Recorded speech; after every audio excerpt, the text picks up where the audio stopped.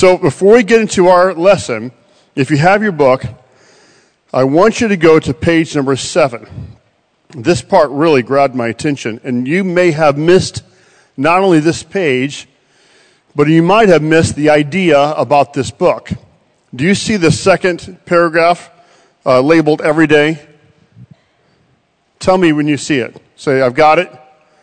Tell me I can't find it. I've got the wrong book. Anybody? You all have it? Okay. If your neighbor doesn't have it, show your neighbor. Help somebody out. All right, this is what Sister Shock wrote. If every Christian, every member of every church, everyone who claimed to have a relationship with Jesus Christ would spend time, somebody say time, with him in prayer and in the Word on a consistent basis every single day, so much would change. Every individual would become like a strong and immovable tree. The atmosphere of every home would become God-centered. The strife and conflict between family members would settle into a biblical pattern of divine order, honor, and respect. The church would be filled with strong Christians, full of the Word and prayer, who walk in the realm of the Spirit we so intensely desire. The key to obtaining that level of life is every day. Say every day. Now that is maybe the key part of this book you have in front of you. If you understand that, you understand the book. So before we even start our part, go to the page that begins, Why Pray? And that is page number 41, or actually 41, right.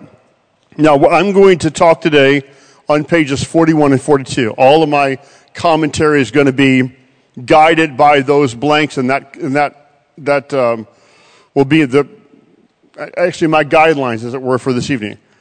What you have in your hand is an ability to do something to connect with this topic Thursday, Friday, Saturday, Sunday, Monday, Tuesday, Wednesday, until we have another topic on Wednesday night. If you look and see, there's a whole page here of a story about the concept of praying consistently. The next page is altars and offerings. The next top of the page shows around the table. There's some ideas to talk about prayer around the table. It's something, what is the phrase again? Every day. Then there's a section there for Kids Corner to involve children. There's a section here called Teen Talk to involve teens. There's a Think on These Things section, and it has some directions for you. You see the passage 1 John chapter 5, verses 14 to 15. You see that down the middle? Are you with me? Everybody here still with me? Okay. You can look that up in a Strong's Concordance, or if you don't have a Strong's Concordance, go to blueletterbible.org. Do you need to write that down? blueletterbible.org. Anybody? Are you all aware of that, or were you not aware of that? Go to blueletterbible.org. I used to have 20-pound strong concordances. I had 2 of them. I haven't used them since blueletterbible.org came online, because I can just go there and type in the word, and I can find all that I want to know. I type in the verse, I can find all either the Greek or Hebrew words that show me the background for that. Here's some testimonies, more of the story, rather. The next page is Love Thy Neighbor. Here's an idea for taking prayer, this concept. See, this is how beautiful this is? It's taking the concept, the conversation, like Pastor just said, from the consuming level to now the action level. This is the ideas for how we can minister in prayer, do things in prayer. Then there's the word or deed. There's some directions there and ideas how to take on that part. Then there's dig deeper. There's 9 books that she suggested that you can read about prayer. Then we have Psalms, hymns, and spiritual songs. She's got Have a Little Talk with Jesus there from 1937, and the suggestion of 6 other songs down below that. Now, this section, because the book was printed for a congregation that did this Sunday through Sunday, It may seem confusing to you. It's not.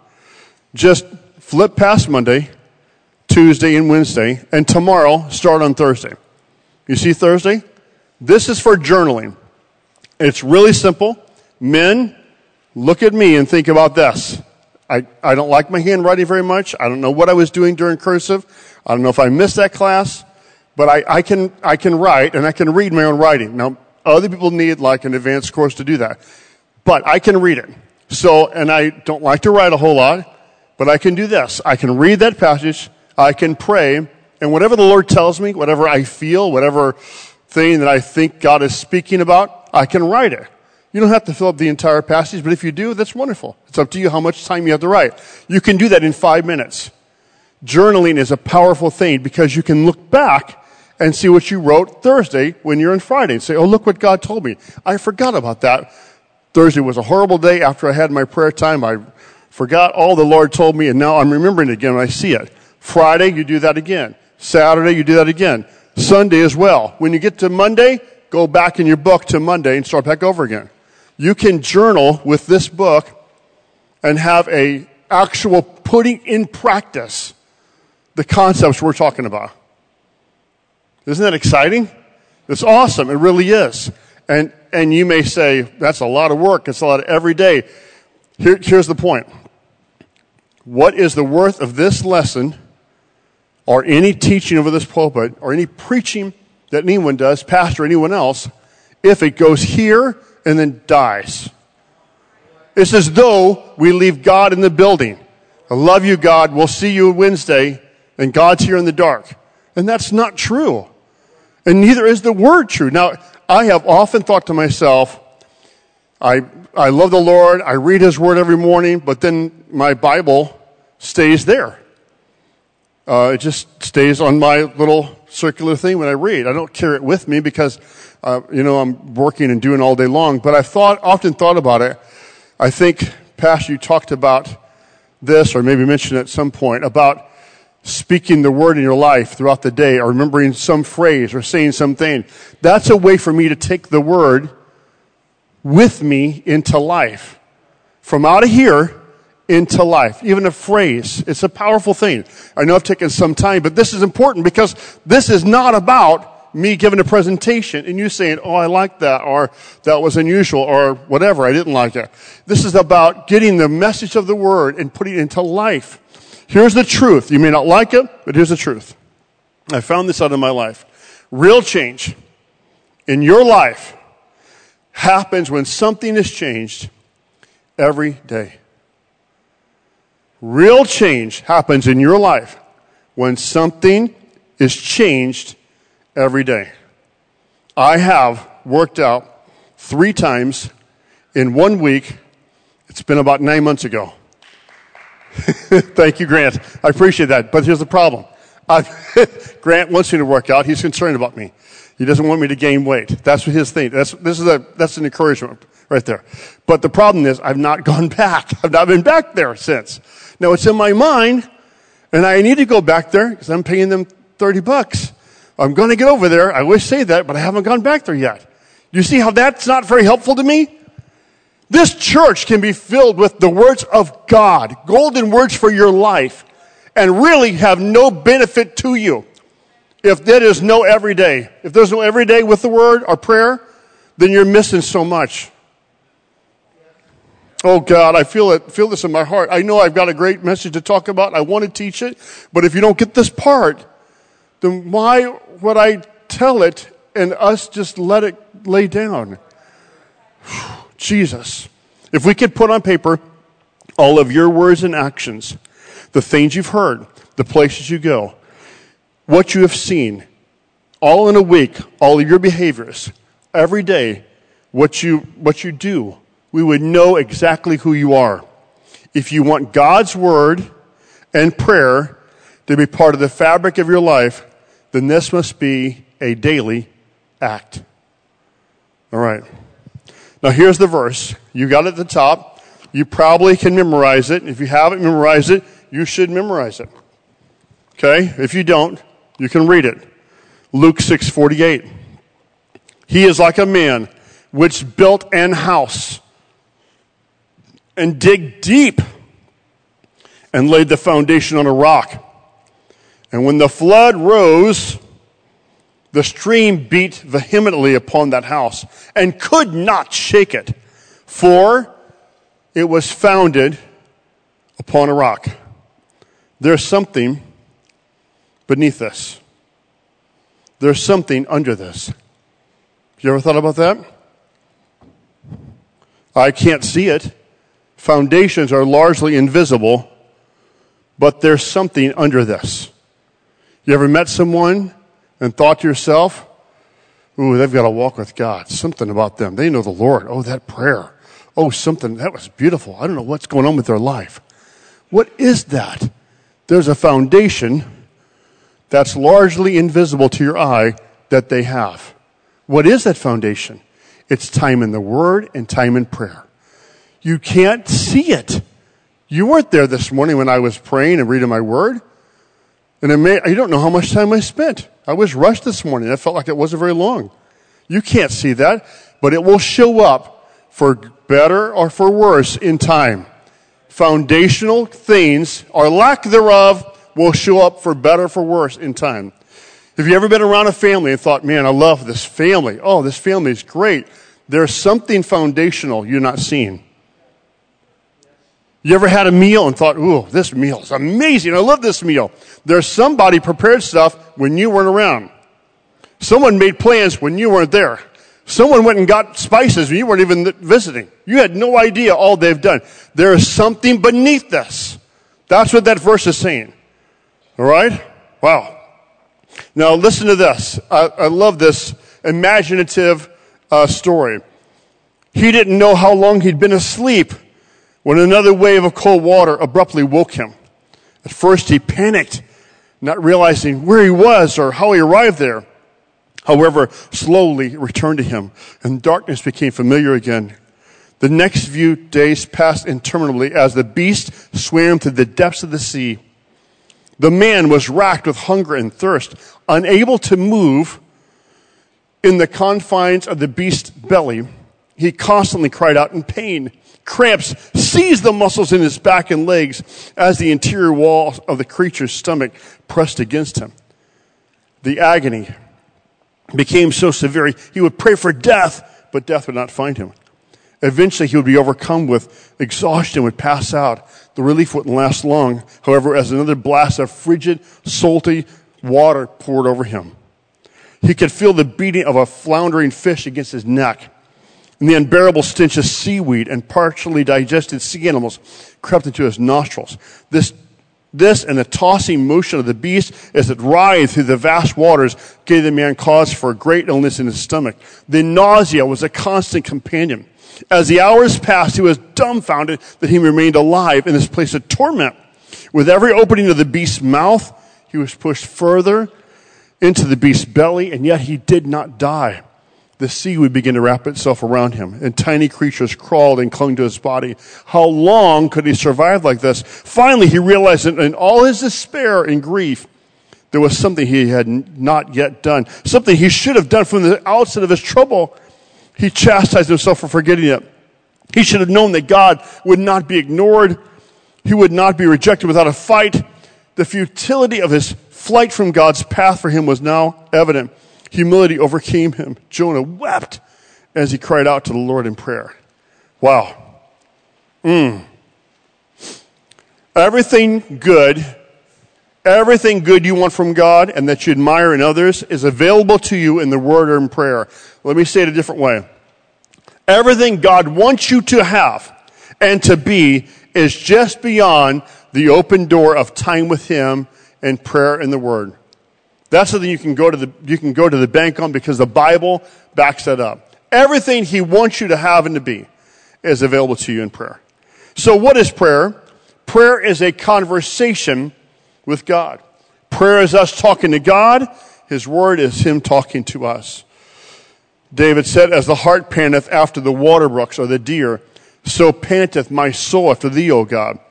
Did you know the soul is the seat of emotions and passions? It's not the mind. I believe in every person, their soul is hungry for God. Every person. They don't know where to find that thirst. They got to find something to satisfy, but they can't get there without going to the Lord. The things of this world don't satisfy that. Jeremiah said, "Call unto me," the Lord told him, "and I will answer thee and show thee great and mighty things which thou knowest not." Matthew says, "In all things whatsoever you shall ask in prayer, believing you shall receive." So how do you get there? How do you start? That's a great question. There are 3 things you should write down on your paper. Decision is the first one. You must decide to decide. You must make up your mind, I am going to. That's a decision. You can pray for anything. Did you know that? The disciples prayed, "Teach us to pray." You can pray for your prayer. Yeah, the man with the sick child said, "Help thou my unbelief."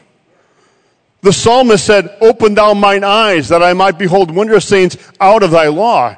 You can pray for your prayer. You can say, "Lord, I don't know how to start. I don't know what to say. I'm not sure what to do." You can pray for that and say, "God, help me. I know you want me to pray. Help me to start." Beginning is this decision. The second one is discipline. Discipline is a daily or consistent behavior. You make up your mind to do. It's not activities, but a consistent, intentional action on the basis of what we know to be true. I know he said, "Call upon him, and he will answer." I know he said for us to seek him, and he would hear me. So because of that, I'm going to make this a discipline in my life. And the last is a delight. Often, it should go from a decision to a discipline and becomes a delight. It goes that way. Sometimes, unfortunately, in my life and others, we have forgotten the discipline. We've got to go back again and start a decision again. It becomes a discipline, and then we'll have a delight. I cannot always count on it being a delight. Sometimes my prayers are not a delight. I'm struggling. It's not the Lord, it's me. Or I'm just having a hard time. Or I'm fighting through something. But because I have a discipline of prayer, I end up having some delight of prayer. Isn't that wonderful? It's an amazing thing. It is simple, the concept, but you got to put it to work in life. I've got to decide, I will be a person of prayer. I will talk to the Lord. I want to walk through this open door. There's so many stories of people who've made up their mind, I'm going to pray, and that moment changed their life. So when should you start? Right now. Don't look back. Don't think about others and be discouraged. Begin with a little and add to it. Read the Psalms, for example. Personalize them. Put them in your mouth. If you have your Bibles or you have a Bible place, you can write this down. Write down Psalms 116, verses 1 through 4. That's a perfect passage that I have prayed and personalized because it's exactly the concept of where we're at, what we need, and what we should do with that. I love the Lord, Psalms 116, verse 1 says, because he had heard my voice and my begging, my supplications, because he hath inclined his ear to me. Therefore, will I call upon him as long as I live. The psalmist says, the sorrows of death compassed me. The pains of hell got hold upon me. I found trouble and sorrow. When I read that, I always think to myself, why were you looking for trouble and sorrow? Maybe it's not that way. Have you ever found trouble and sorrow and wish you hadn't found it? You ever found trouble and sorrow in your life? Some days you just, I found trouble and sorrow. So what is the righteous man, what is the righteous woman of God supposed to do with that? When you find trouble and sorrow and you say, where'd this come from? I didn't mean to have trouble and sorrow. This is what the word says. Then called I upon the name of the Lord. O Lord, I beseech thee, deliver my soul. Gracious is the Lord and righteous, yea, our God is merciful. Now, it's very important to know that the word and prayer go together. You cannot have one with the other. The word without prayer is learning about God or hearing him talk to us with no response from us. This can quickly become only logic or thinking and the need to constantly know more and more and more without taking any action. That is most of the American church. That's most people. I want to know more. I want to know more. I want to know more. That's mostly just reading the Word of God and studying. But prayer without the Word is called praying amiss or missing the mark or praying in the wrong direction. It doesn't have effect. It's not hearing what God wants us to say and only telling him what we want to hear. This can become only emotional or spiritualism and easily veers away from the Word and away from sound truth. So we need both of those. Amen? We got to have the prayer and got to have the Word. That's why it's powerful to pray the Word. You know you're praying the right thing if you're praying the Word. You know you're on the right path if you're praying the Word. Great people of God have lost what they once had because they've stopped praying with the Word. They've veered off into emotionalism or some kind of spiritualism and lost the rudder of the Word. And many have dried up because all they do is study the Word. There's no real prayer in their life. Number two, we pray because it is commanded.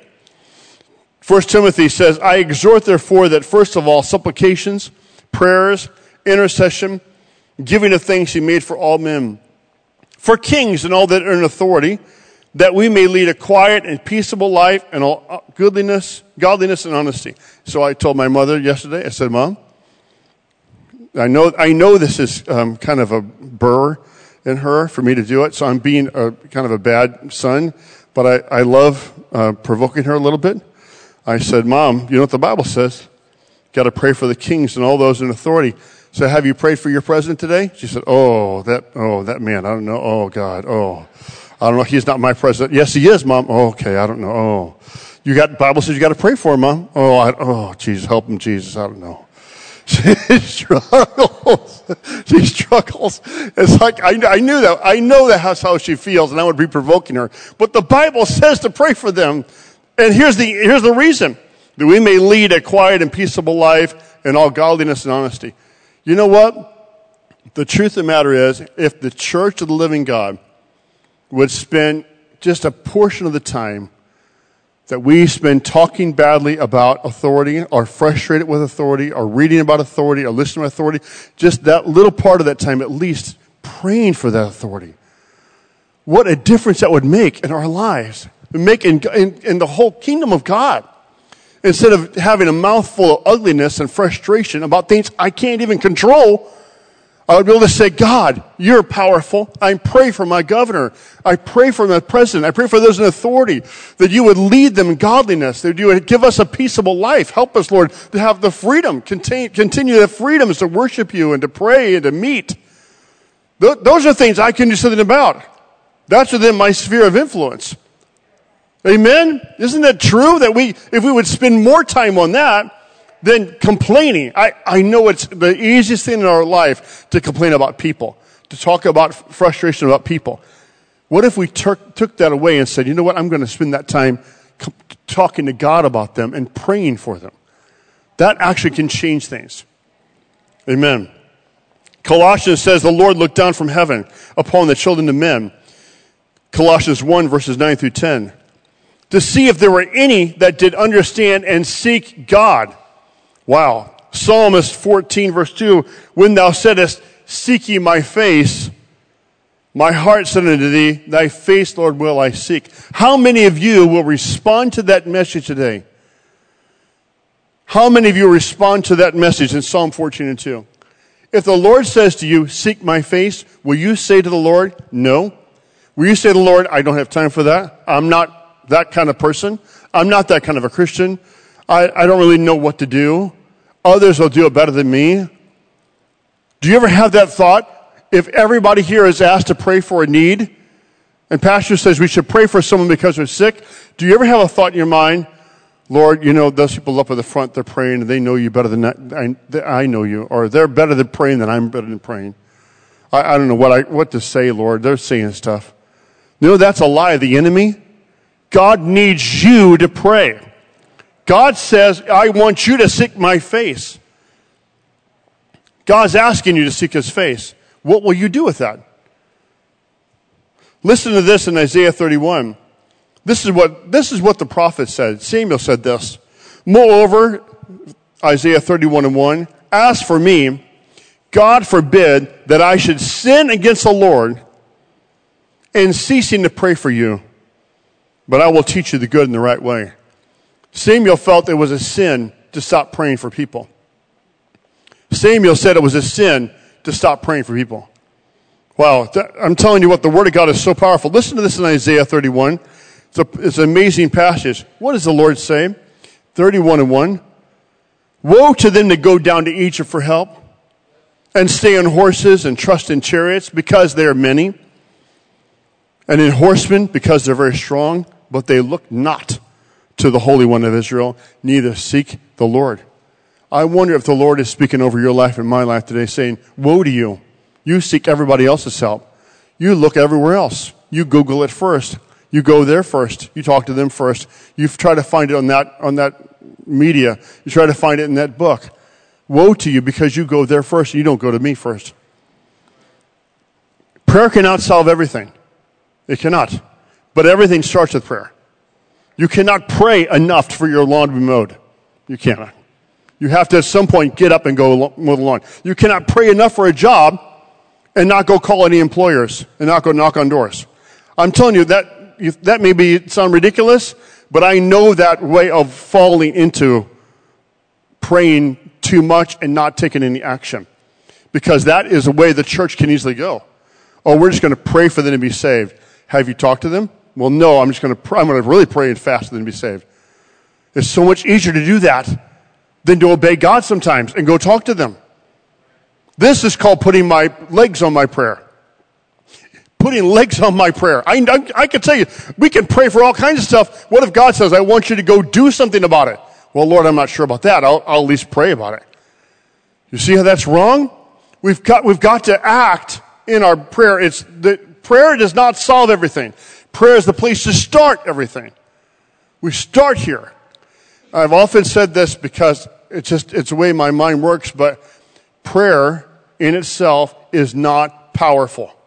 If that was true, all the Buddhists that pray, all the Islamic people that pray, all the Catholic folks that pray, all that prayer would be powerful. It's not powerful. You know why? Because it matters who you're praying to. Because can that God heal and deliver? Does that God say, seek my face and I'm going to respond to you? Does that God say, call upon me and I'll answer you? No, but our God does. Our God says, I've got an open door for you. Anybody in this church, from day 1 to day 10,000 that you've been serving the Lord, whether you think of you're high or whether you're low, whether you sit in the back or in the front, whether you have a great ability to speak or you can't talk at all, everybody has an open door of prayer. There is no class 400 for prayer that you've got to pass classes 100, 200, and 300 to get there. There are no fees to pay for prayer. Wow. I want you to understand this is a powerful thing. We pray, number 3, because Jesus instructed and exampled it. If you look at the life of Jesus, you're going to see some things. Jesus prayed. Jesus talked about prayer. Jesus exampled prayer. In one way, you can say Jesus didn't need to pray. He was God in the flesh. And the other way, he was all man at the same time. Jesus did get hungry. He did get tired. He did have to rest. He did have to spend time with people. But when he did it in prayer. Jesus said, but when you pray, enter into your closet. And when you've shut that door, pray to your Father which is in secret. And thy Father which seeth in secret shall reward thee openly. But when you pray, use not vain repetitions as the heathen do, for they think that they shall be heard for their much speaking. Let me help you before you get off on the wrong path. We'll find Acts when they prayed together, and they all lifted their voice and prayed loudly together. Jesus is not saying the only prayer you should pray is in private where no one can hear you. It's the attitude of prayer. What he's talking about is a contrast and comparison. The Pharisees like to give so people see them. You give in secret, so your Father which sees in secret will reward you openly. They're getting their reward. What's the reward? People notice, and they get glory from men. You want God to notice? Don't do it so you'll get glory from men. In the same way, prayer. We can pray out loud and we can pray in public, but the concept is, am I praying to God for him to answer and hear me, or for others to hear me and think I'm religious? Think I'm some godly person. Do you understand? That's very important. We've got to grasp that, or else we'll think only prayer can happen in closet or in secret or in a quiet place.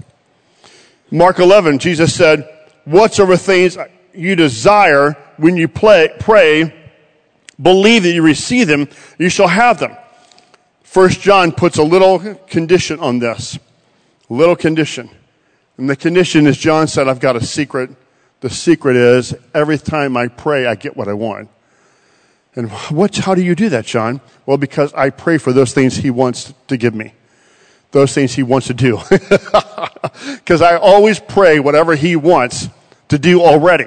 And then that happens. So make sure you look at that phrase, pray whatever you desire. Well, that's perfect if what you desire is what he desires. But if you desire something he doesn't desire, you will not get that. All right? Everybody good with that? It's important to understand that. We can lose the concept if we're not careful. When he sent the multitudes away, what did Jesus do? He went up into a mountain apart to pray. When evening was come, he was there alone. Jesus prayed, and he often prayed long amounts of time. He prayed at least several times in the Bible we can find all night long. He prayed by himself. He prayed for hours. This is an example for you and for me. Jesus came with him into a place called Gethsemane and said to the disciples, sit you there while I go yonder to pray. Now, here's the question. When did Jesus pray? And if we look throughout the Bible, we'll find, here's some simple things. When he was baptized, before choosing his disciples, before asking, who do you say that I am? On the mountain transfiguration, before teaching his disciples to pray, he prayed for Simon Peter, and he even prayed from the cross. Prayer was a part of the lifestyle of Jesus Christ. He was our example. He instructed us. So with all that praying, isn't it strange that we have very little of the words of Jesus when he prayed, except for John 17 and the Lord's Prayer, or maybe better called the disciples' prayer? We don't have a lot of his praying. I used to think this thought, and I was going to, at one point, write a book like this. Wouldn't it be great to have the prayers of powerful men and women written in a book where you could read their prayers and have their prayers and read them? Wouldn't it be awesome? At least hear them so you could use them when you pray. But you know, it doesn't work like that in any relationship. Can you imagine that with your girl saying, let me hold on a minute, let me get my cards. Hello, you are beautiful tonight. I love you. It doesn't work like that. You can't borrow someone else's words and then read them. You can't greet a friend and say, hey, how are you doing today? Hold on a minute, get my paper. What is going on in your life today? It doesn't make sense because it's a relationship. And even if you had all the words of the most prayingest people written out, and you said, wow, this is powerful stuff, none of it is magic words. It doesn't work like that because it's a relationship. Someone say amen? Amen. But wait a minute. Here's the big question. I think this is a powerful work of the enemy to stop you from praying. But if he knows my heart, right? And he knows my thoughts, and he wants this stuff to happen that you said God has a will and wants things to happen, then why should I pray? Has anyone beside me ever thought that? Come on, anybody on? There's not any. If there's a couple people honest, thank you. All right. Why would I pray if the Lord knows my thoughts? Why would I pray if he knows what he wants to do? Let him do what he wants to do. Well, remember this. We are currently behind enemy lines. There is actually a prince of the power of the air. Yeah. And what God wants to happen will not happen in your life if you don't pray it into happening. Remember, the prophet prayed and nothing happened, and the angel showed up and said, what you didn't know was going on in the spiritual world was a battle. I was trying to get the answer through to you, but you prayed and fasted, and now the answer's come. You are behind enemy lines. You are not praying to convince God. You're not praying to get a reluctant God to wake up, to come to church, to come and help you, to do on your behalf. And I want to pick on my mom again. I love my mother so much, I can pick on her because it's true. She often says in church, and this will get my brother really upset if she said it while he was preaching. If there's like a time when it seems awkward in the service or anything, she'll say, come on, Jesus. Come on, Jesus. And Jennifer one time was in the house and heard Mom praying, Come on, Jesus. I can't do this alone, Lord. I need you. And it was as though, and God love her, my sister says, it's like a mental image of Jesus being dragged into church. I don't want to go. I don't want to do it. Come on, Jesus. Many people believe they have to pray like that. We've got to convince the Lord. Somebody wake up Jesus. Somebody get him in here. That's never the fact. If I've got to do certain things for him to love me, then he doesn't love me. Love is without any requirements on my part. He loves me. If I've got to do certain things for him to hear my prayer, then there's something wrong with my Lord. And he's not that way. He says, I'm eager to hear your prayer. What is the problem? I am behind enemy lines. I've got to realize that there's a lot riding on my prayer and your prayer. I have got to pray things into existence.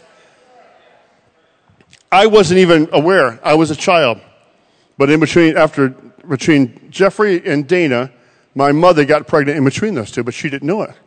And it was a church ball game and a big old church picnic, and they were out on a hill, kind of like maybe 100 or 200 yards from the church in that direction. And where the sound booth is right now, in that church, in that area was a big, large prayer room. You could walk through glass doors into that room from here. But the church was empty. Sunday afternoon, 1:30 in the afternoon, nothing happening. And Mom was out there with the ladies, and Dad was doing stuff, and they were fine, and we were two little kids. And Mom started feeling pain. And then she began to get dizzy. And then she fell over. And they brought her into church, and later on the seats, and they took her to the hospital. And they didn't know what was wrong. And they asked her questions. And Rosalie, what's happening? And she would tell them stories. We've been out of town. My husband's not here. He's gone. And he was right outside in the waiting room. They didn't know what the problem was. While that's happening, men and women that I don't really know very well, I couldn't point them out today, left their chicken salad and left their softball and came into that prayer room and knelt on those chairs and cried out to God for my mom and prayed and wouldn't stop praying. And the doctor said, all we need to do is do exploratory surgery. We're not sure what to do. They opened her up, and she had, what is the phrase, Jenny? What is it, Jeffrey? Kind of the pregnancy where it goes in the fallopian tube and just burst. And she was going to die. And her life was saved, and it had largely to do with those people, those unnamed, faceless people, that said, I will stay in here and pray until I hear a word from God, until I hear an answer that Rosie's going to be all right. You and I don't realize it, but like the floor you're putting your feet on right now and the chairs you're resting on, in the same way that there's concrete here, you are literally sitting on prayers of people who prayed for you. There are prayers here in this church that would be here. There are men and women who cried out to God and said, I will not stop until you are saved, or your family, your mom and your dad. You don't realize how much prayer foundation is carrying you right now. I am here and alive because of prayer. God has kept me. You have to understand, I want you to get a hold of this as though it's something dependent upon your life. You must pray. You must get a hold of it for you and say, I must pray. I must get a hold of God. I must make it a daily act. Not an emotional thing I do and excited about on Sunday that I'm forget about it, it's over. But something I decide for myself. I must get a hold of God. I must pray. Jesus, Jesus, Jesus. Listen to this. Ian Bounds said it like this. Ask of me one condition, the one condition God puts in the very advance and triumph of his cause. Ask of me is the phrase he says. The ask of me, that little phrase, ask of me, is the one condition God puts in the very advance and triumph of his cause. What he's saying is, that phrase, ask of me, is the entrance or the invitation to pray. Ask of me, and I will. Ask of me, and I will. Ask of me, and I will respond. Ask of me, and I'll move. J.C. Ryle, a call to prayer, said, praying and sinning will never live together in the same heart. Prayer will consume sin, or sin will choke prayer. If you're struggling right now to follow the Lord, if you're saying, my heart has sin in it, I'm not where I need to be with God, then fill your heart with prayer. Fill your heart with attention on God. Fill your heart with praise. Come before his presence with thanksgiving. That's how you get there. That's an open door. Come into his presence with thanksgiving and into his courts with praise. I try to start every prayer I have with thanksgiving and praise. That is my walkway. That's the gateway from where I am to where he is. Opening those doors with thanksgiving and praise. Be thankful in him and bless his name. For the Lord is good, and his mercies are everlasting, and his truth endureth to all generation. If I can open that door, you know what happens when I do that? It doesn't make God feel better about himself. It makes me realize how great he is. It makes him come closer to me. I magnify the Lord and make him bigger in my understanding. Not different than he already is, but closer to me. When I begin to praise him and worship him in my house and just say, Lord, I thank you for this day. I thank you for your mercy. Thank you for your kindness in my life. Thank you for hearing my prayer. It makes an atmosphere, a habitat for the Lord that he likes to live in. Amen. Amen. Listen to this right here. This always has gotten my heart. The one concern of the devil is to keep Christians from praying. He fears nothing from prayerless studies, prayerless work, and prayerless religion. He laughs at our toil, mocks at our wisdom, but trembles when we pray. Samuel Chadwick. If there's one thing I'd like our church to be known for, of all the great things we do and are known for, we ought to be known for prayer. Because we have a powerful God that can hear our prayers. And I love it when I see somebody from far away send a request into our church. Would you pray for us? Why do they do that? Because there's something about their belief and trust that there's someone here that will take the hold of that prayer like it's their own and take it to the Lord. Oh God. Oh God. Why should we pray? Why should we pray? Paul prayed. Paul prayed all the time. He said, for this cause in Colossians 1, since the day we heard it, do not cease to pray for you and desire that you might be filled with all the knowledge of his will and all wisdom and spiritual understanding. He says, I'm not stopping to praying for you. I'm going to pray for you. Now, I think about this as I wrap up. I think about Paul's request. He said, I want you to pray for us. Would you pray for us? And he gave a prayer request to the church to pray for them. You would think, Paul, of all people, he doesn't need prayer, right? He's doing great things for God. Why would he ask for prayer? But he did pray. And then what Paul prayed for, you would imagine would happen naturally without prayer. Pray for us that the word would spread rapidly, that the word would be glorified, that an entrance would be given to us that we could speak. Now, if anything makes sense in the Bible, it's that God's word would spread rapidly, that God's word would take root, that people would believe the gospel. Why would Paul get a hold of a church body and say, I want you to pray for us for this to happen? Because it's not going to happen unless they prayed. Yeah. You know what benefits are all about? You know benefits? Anybody got benefits? Anybody got benefits at work? Anybody wish they had benefits? Anybody needs some benefits? Anybody needs some benefits? Yeah? Say, I need some benefits. Benefits, the idea of benefits at work is a way to take care of, I suppose, your employees if you have the money to do it, or maybe even make them happy to work for you. You know, there's dental and there's vision, there's all kinds of benefits of matching your money as if you put it away in a Roth IRA or something like that. All kinds of benefits. There's benefits of having clothing you can wear to work. Or even if you're in a restaurant, you might get the benefits of, nobody wanted that chicken sandwich? Oh, I get to eat the chicken sandwich. I'm not saying that where that happens or if that happens, I just know that could happen. There are benefits. There are benefits. And one of the things you may not realize, and I may not realize, is this. There are benefits in being a part of a church like this that you don't know happen to your life, but it happened because somebody else prayed. Now, that's a great thing. I'm not saying it's bad at all. You're in a service, you come in just frustrated and cold and aggravated, and it takes you 3 songs to warm up, and finally by the 3rd song you're worshiping, and then you come down to the altar, and someone prays for you, and you go, I felt the hand of God. Thank you, God, for being in that service. You didn't realize there's a benefit you got because others prayed.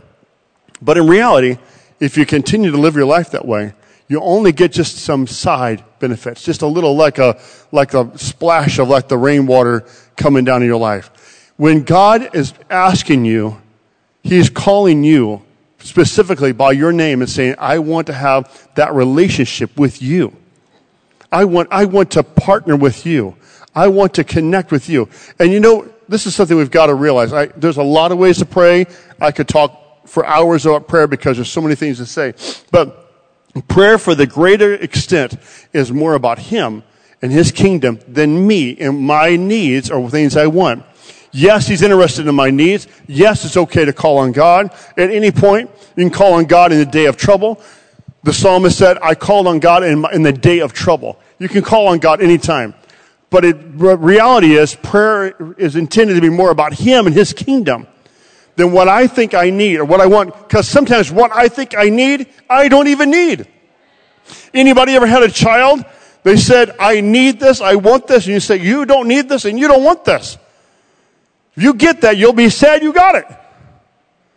Yeah, we know that. We can see things as moms and dads of children. God's the same way. If I put my focus on myself in prayer, I'll be frustrated with prayer.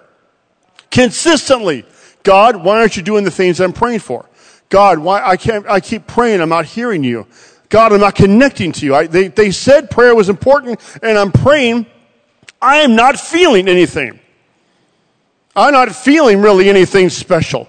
I'm not feeling really excited.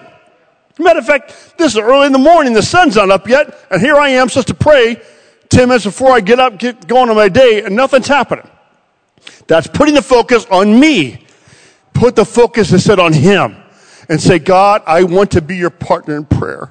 I want to pray things that you want to do, but are not going to happen if I don't pray them. What can I pray for you today, Lord? What can I speak prayer today? What can I pray for your kingdom? What can I pray for people? What can I pray for our body of believers and others that we're praying for across seas and people that live next to me? God, give me the spirit of discernment today so I can be sensitive to you who want to work through people.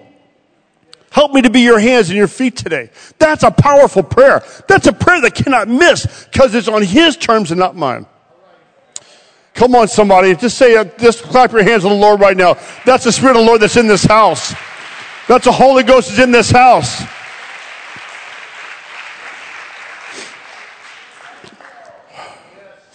Thank you, Lord. Thank you, Lord. I'd love to say that I know about prayer and have it all down. I don't. I constantly say to the Lord, Lord, help me. Help me. If the only thing you do in your time of prayer, if you spend an hour in prayer and all you do is take your wandering mind and bring it back to the Lord. If all you do is repeatedly say, Lord, I'm going to put my focus on you. I'm struggling. Help me, Lord. You have done better with your time than anything else you can do in the earth. And it will change. It will grow like any discipline. It will grow. You may have a difficulty right now paying attention. And that is because of our world. We have a world that has shortened your attention spans.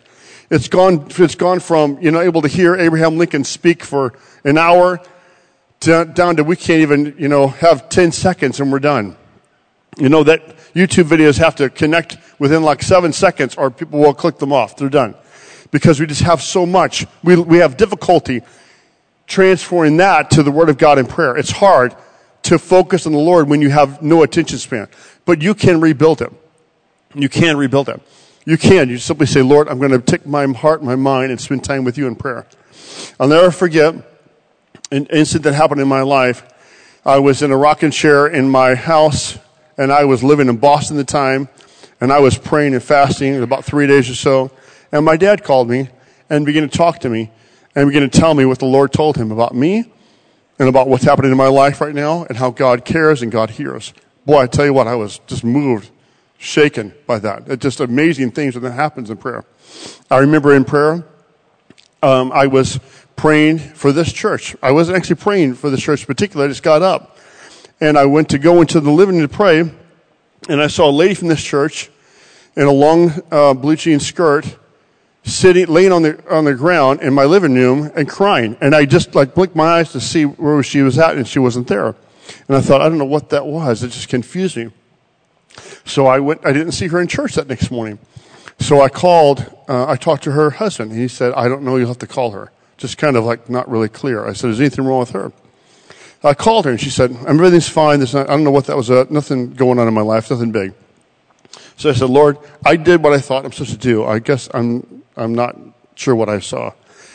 She called me back in 2 days, crying on the phone, and say, I didn't want to tell you because I was embarrassed, but I think our marriage is about over. We're about done. And whatever you saw, that was the Lord, because my life is hurting. I'm about to lose my life. My marriage is about over. And through the Lord, through the church, through other godly men and women, and their counseling, their marriage was saved. That was the hand of God. God can do these things through us if we'll allow Him. You don't have to be anything superhuman or great in your own estimation. All you have to do is be a willing vessel. Say, Lord, here I am. Help me to put my hands and my trust in your hands, and you'll do the work. God will do the work. I love that. I love seeing what God did through His men and women in the Word who struggled and had to ask God for help to start. That's the kind of God we have. Amen? Stand with me right now, would you? Let's go to the Lord in prayer this very moment. I want you to address Him.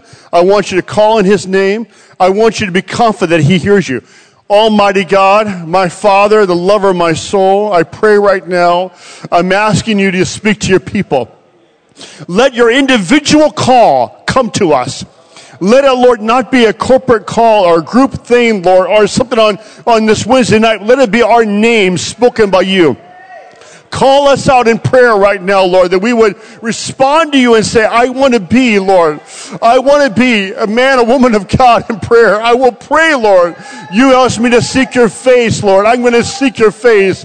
I'm seeking your face right now, Lord, to hear your heart and pray your will and pray your kingdom. Pray what you want, Lord Jesus, and pray the work you want to do in my life and through my life. I believe you, Lord. Somebody say in Jesus' name. Say that again like you believe it in Jesus' name. Somebody give a praise to that name. I bless your name, Lord Jesus. I praise your name, Lord Jesus. I magnify your name and magnify it above all thy word. I magnify your name, Lord Jesus. Thank you, Lord Jesus. Thank you, Lord Jesus. Now you get the chance right now. Now you get the chance, and I get the chance. Remember, here's the enemy of your soul. I promise you. Distractions, forgetfulness, life, just things are going to happen. What will you do right now? Will you say, I am going to set aside a time in my life? If it's 5 minutes and you've never really prayed for it, start there. If it's 10 minutes, start there. I'm going to spend time with God in prayer. I'm going to grow in time with God in prayer. I will make a decision. It's going to become a discipline, and it will work its way into delight in my life. Amen? Amen.